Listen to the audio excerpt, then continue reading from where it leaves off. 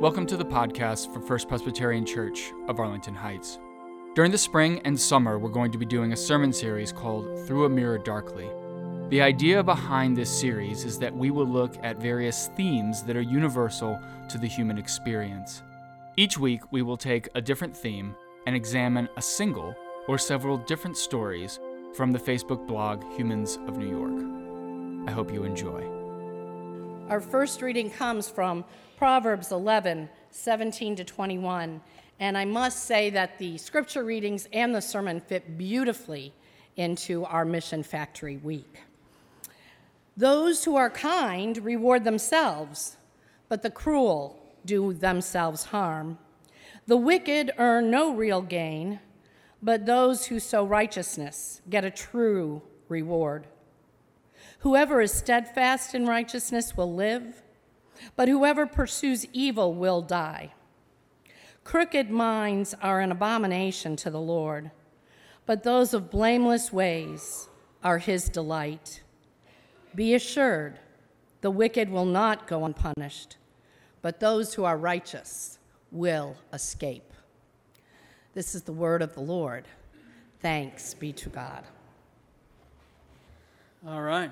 So our second scripture reading today comes from James chapter 2, verses 15 to 18. If a brother or sister is naked and lacks daily food, and one of you says to them, "Go in peace, keep warm and eat your fill," and yet you do not supply their bodily needs, what is the good of that? So faith by itself, if it has no works, is dead. But someone will say, "You have faith and I have works.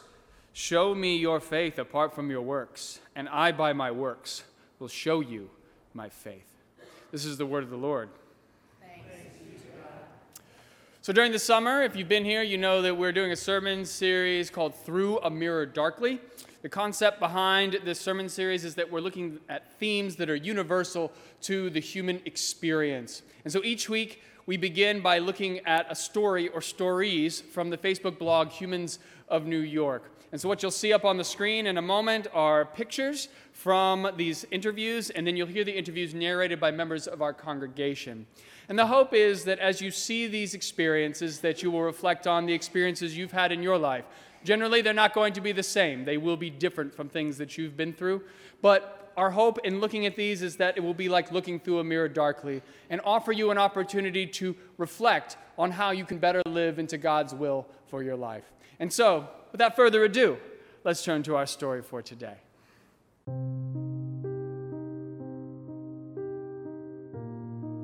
This was the bench we sat on the night Avi had his biopsy. He had been making weird breathing sounds. The pediatrician sent us here because she saw something on his x-ray. Avi was 11 at the time. I didn't want him to feel scared, so I told him it was just a silly little test and we'd be going home soon. I walked with my back against the wall to hide all the signs that said cancer. They took Avi in the back and we waited on this bench for a long time. It was Friday night and the place was empty. It started getting late. It was taking too long. When the doctors finally came back, they looked very scared. The doctor told us, "We're having a difficult time keeping his airway open." I was so confused. This was just supposed to be a test. I asked him, "What do you mean?" He said, "Avi could die." He kept repeating it, "Avi could die." And then he said, "It's time to pray." They finally got Avi breathing through a tube. The anesthesiologist cried when she saw him alive again. She said it was the scariest moment of her career. That night we parked our car in a 24-hour garage. We didn't move it for 5 weeks. We slept head to toe on the bench in his room. I stared at those monitors non-stop. They told us Avi had acute lymphoblastic leukemia. The tumor was too big to remove, so he began 25 months of chemo. Everything went wrong, complication after complication. The worst-case scenario happened so many times that we began to expect it. He had over 30 surgeries. They completely removed his esophagus. He couldn't eat for 19 months, and he couldn't talk for 7 months, not a whisper. I can't tell you why this happened to my son. He was so healthy. He was at the top of his class. He was a great athlete. I used to watch him play sports and think, I can't believe this is my son. And he was so nice to the other children. Other parents would send us letters and gifts because Avi was so kind. He's just so good. But they all are. You look around this place and you don't see any serial killers. These are all good people. These are not the people screaming at their kids in Target. One day during chemo, when his hair started to fall out, Avi turned to me and said, I think I know why this is happening. I made fun of somebody at school one time. And that just broke my heart. I can't describe what it felt like to watch him suffer. It was torture. I used to lay with him in bed at night and wish so bad that it could be me instead. I'd do anything to switch places with him. One night when he was really hurting, he told me, you can't understand what I'm going through, Dad. And I told him, trust me, Avi, I can. Mark is such a good man. He's the most dedicated father and husband you can imagine. He never spends money on himself. He never thinks of himself. He only cares about what the family needs. He helped start an organization that raises money for widows. He worked so hard on it. He went from synagogue to synagogue asking for money. Yet he still thinks that all of this is his fault. He thinks that I'm pretty much perfect, and Avi is pretty much perfect, so it must be his fault. He couldn't sleep for months after the diagnosis. He would be up for all hours. He spoke to so many rabbis and mental health professionals. He gave away all of his possessions. He always tells me, I know I've done something wrong, or being punished for something I did, and I don't know what it is, but I'm so sorry. Whenever I saw my parents sad, it always made me a little nervous. Like when I asked my mom how long it would be until I could eat again, and I said 10 years, and she shook her head and said, not that long. Then I said, 5 years? And she started crying. I do feel sorry for them. They are the best parents in the world, and it's very hard for them. You know, me not being quite who I used to be.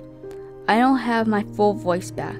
I haven't done much physical activity in the last 2 years. They were always very proud of me.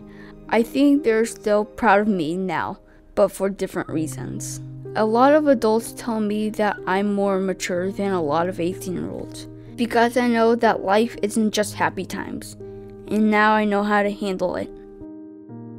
I thought about what I would say if I could go back in time and talk to myself before I got cancer. I'd say, get ready to not be who you are right now, and get ready to deal with a lot of disappointments and pain, and just keep strong, and never give up. And don't lock yourself in your room if you get sad or angry, because nobody can help you if you're in your room, and the problem will get worse. And stop fighting with your brothers and sisters, because you're really going to need them soon, and they are going to help you so much. And keep watching sports, because they're really going to cheer you up. This is our last day of treatment.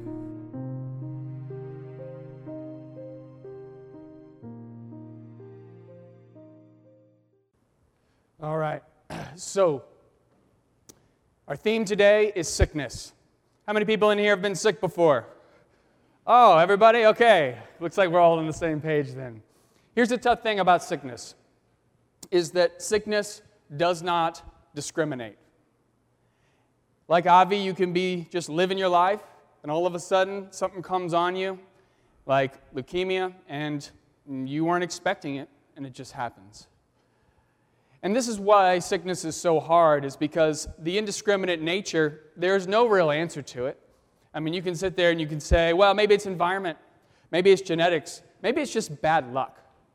And when we get into these situations where we get sick, particularly when we get very, very ill, we will often turn to our doctors and we say, well, why is this happening? But then we equally as much will turn to God and we will say, why is this happening? Because ultimately, I think we want to know, did we do something wrong? Is God punishing us for something that we did to ourselves or to other people? This idea that God punishes us for something that we've done wrong, this is actually in our Bible. It's everywhere in our Bible. It's even in what we read this morning from Proverbs. Let's take a quick look at it. Whoever is steadfast in righteousness will live, but whoever pursues evil will die. Be assured the wicked will not go unpunished, but those who are righteous will escape. So what is the scripture saying? It's saying good things happen to good people and bad things happen to bad people. Totally true? No, it's not. But it's true in a sense, right? I mean, let's talk about that for a second. If you live your life with honor, dignity, and kindness, is that going to rub off on the people around you? Yes, you're going to be respected in your community for that. And hopefully your life will turn out well. Whereas if you live your life lying, cheating, stealing, that will catch up with you in certain instances. I mean, at the very least, right, if you're dishonest, people aren't going to trust you, yeah? At the worst case, you could end up in a situation where you end up getting arrested and going to prison if you break the law. Now, here's the rub of all of this. The rub is that in Proverbs, essentially what this scripture is saying is that the reason why bad things happen to bad people is because God is looking at their behavior and is going to punish them for that behavior. Yeah? That's essentially what it's saying, right? That's what it's looking at right there. It's going to punish them for their behavior. Now, this idea that God punishes them for their behavior, what we're looking at in this is that ultimately God is watching everything that you're doing, okay? God's watching you. And when God sees you do something wrong, God's going to punish you right then and there, right? Because you're not doing what you're supposed to do. Likewise, God is going to reward you if you do the right things that God asks of you. And so, what we find in this scripture is that the concept of the word blessing, have you used that word blessing before? You ever said that word? Do you know what a blessing is? A blessing is, in the scripture, it's a gift that is given to us by God. Now, usually that gift is a reward for obedience. And this is really fundamental to the way the Bible is structured. The Bible, particularly the Old Testament, what you see is that if you live out God's commandments, if you do the thing that God asks you to do, you're the beneficiary of God's blessings. But if you do the wrong thing, if you ignore God's commandments, you go the wrong way, well, you're going to be the recipient of God's punishment. And we see this way of thinking in the story that we look at today from Humans of New York. So, Avi gets sick, right? Now, when Avi gets sick, both he and his parents are searching for the reason why this calamity has fallen upon them. Why are they in this situation? Is God angry at us? And you remember Avi's explanation for it? Avi says, I think I know why this is happening to me. I made fun of a kid in my class one time. So this boy, just so we're clear, believes that God is punishing him with leukemia because he made fun of his classmate one time. Now, how does that land with you? Does that sound like the God you know? No, it shouldn't. It shouldn't. The idea that God would give a kid cancer for making fun of another kid doesn't make any sense. Now, that said, I can understand why Avi feels this way. Okay, when I was a kid, I was sick all the time. All the time. It was like one sickness after another. And I remember in my little 6, 7-year-old brain thinking to myself, maybe I did do something wrong. Maybe God is coming after me for something I did, because it was just one thing after another. And the reason why you feel that when you're a child is because your sense of the future is very limited, right? I mean, you can't really imagine what it's going to be like, and so you think, well, I guess this is just the way it's always going to be from now on.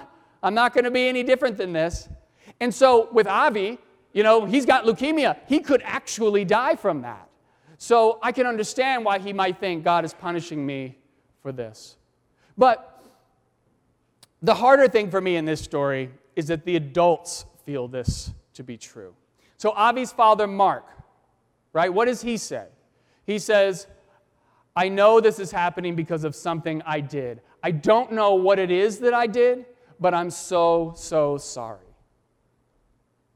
Now, this is really hard for me. This is sad to me, because this is a guy who went around and raised money for a widow's support group because he believed that they were being overlooked. He goes from synagogue to do this. So, does this sound like a bad guy to you? No, right? And his wife, she vouches for him. She doesn't throw him under the bus. Yeah, he's a bad guy, you know. No, what does she say? He's a great guy. This is a guy who only thinks about himself, never buys anything for himself. He's always focused on his family and other people. And yet, he still blames himself for what's happening to his son. So much so that he tries to make amends with God by giving away all of his possessions. He's willing to sacrifice everything he has to save his son. Now, that's why I love this story. I saw this story a long time ago, a number of years ago, and it's always stuck with me. And I love this story because it's such a beautiful reflection of sacrifice. And it's also one of the saddest reflections of sacrifice, too. So it's beautiful because of this. It's beautiful because Mark is a Christ-like figure in this. He would rather take this disease upon himself than to watch his child suffer.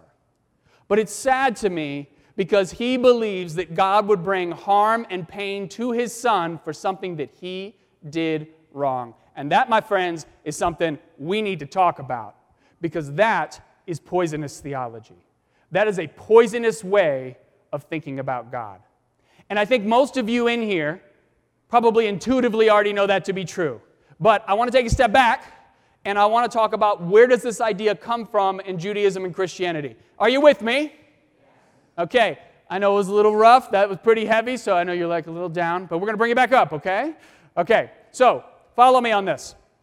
So, the ancient people who wrote our Bible, particularly the early books of the Bible, those people began the Bible with one single premise in mind. And that premise is that God is responsible for the creation of the universe. Do you believe that to be true? I do. I believe God is responsible for the creation of the universe. Now, from that, they derived all kinds of different concepts about who God is. And one of those concepts, perhaps the most important concept, is that God is in control of everything that happens to human beings. So, let me give you a couple examples of that. God's in control of the weather. God's in control of if it rains or not. And if it rains, what does that mean? We have crops we're going to eat. And if it doesn't rain, then what happens?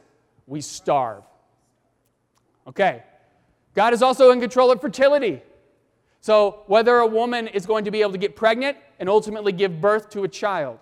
God is also in control of illness and disease, determining whether you're going to die young from illness or live long into adulthood. Now, the reason why they believe this to be true is because they were so out of control of their lives. They really didn't have much control over the world they lived in. They didn't have the technology we have today to grow crops. What can we do today? They are actually able to genetically engineer wheat to grow in places where there's no water. They can do that now. That's amazing, right? I mean, it's absolutely amazing that they can do that. So we can get water wherever we need it. They couldn't do that. So yes, they just needed rain. We have fertility specialists who you can go to today who can artificially inseminate an egg and implant it in a woman's womb. You don't have to worry about, is God going to let you happen? You can physically make it occur. And when it comes to illness and disease, we live in a time with the miracle of antibiotics and vaccines. These are things we take for granted, but that's a big reason why our population has exploded on this earth, is because we have those medical advances. We are so much more in control of the world than they ever were. And how long has this been the case? The last 100 years. That's it. Every human being that came before us lived a completely different kind of life than what we have lived. And as a result, we see the world completely differently than they do. As a result of scientific advancement and technological innovation, our perception of the world has changed dramatically. So, let's talk about how it's changed. We see the world through the lens of we can control things. How did they see the world? Did they feel like they could control everything? No, they didn't. And in fact, this influenced the way they thought about God. So follow me on this, because this is really important. For them, God was like a chess master, controlling the pieces on a chessboard. And who are the pieces? The pieces are what? Your life, right? God is controlling that, moving them around, manipulating them. Now, if that's your perception of God, think about this for a second. When God is controlling your life at that granular level of detail, then it feels like your own fate is not in your own hands. Because it's not just about when you live and when you die. It's about God controlling everything that happens to you, your successes and your failures. So if you believe God is in control of your life in that way, then what that means is that God is doing things to you all the time, and God is reacting to things that you do. So let me give you an example. Let's say something good happens to you. Let's say that you come into some money from a business transaction. Now, if you look at the world through that lens, what does that say to you? Well, it says that I did something good, right? Because the only rational explanation is God is doing it to me. God is reacting to something I've done. So were you a good person if God is giving you all that money? Absolutely, right? You did something good. God is rewarding you. Likewise, if your child gets cancer and is now suffering, if you're looking at the world through that lens, then why does your child have cancer? It's clearly because what? God's reacting to something that you did that was bad or wrong, right? Now, what this tells you is that this way of looking at the world, this idea that God controls everything in our lives, it's based on an ancient way of thinking about the world. And today there are many people who still subscribe to this, like Mark, who's a great man. I mean, that guy is clearly a good guy, but he subscribes to this because he reads it in the Bible and he thinks it still applies to him. But here's what the last 100 years have proven to us.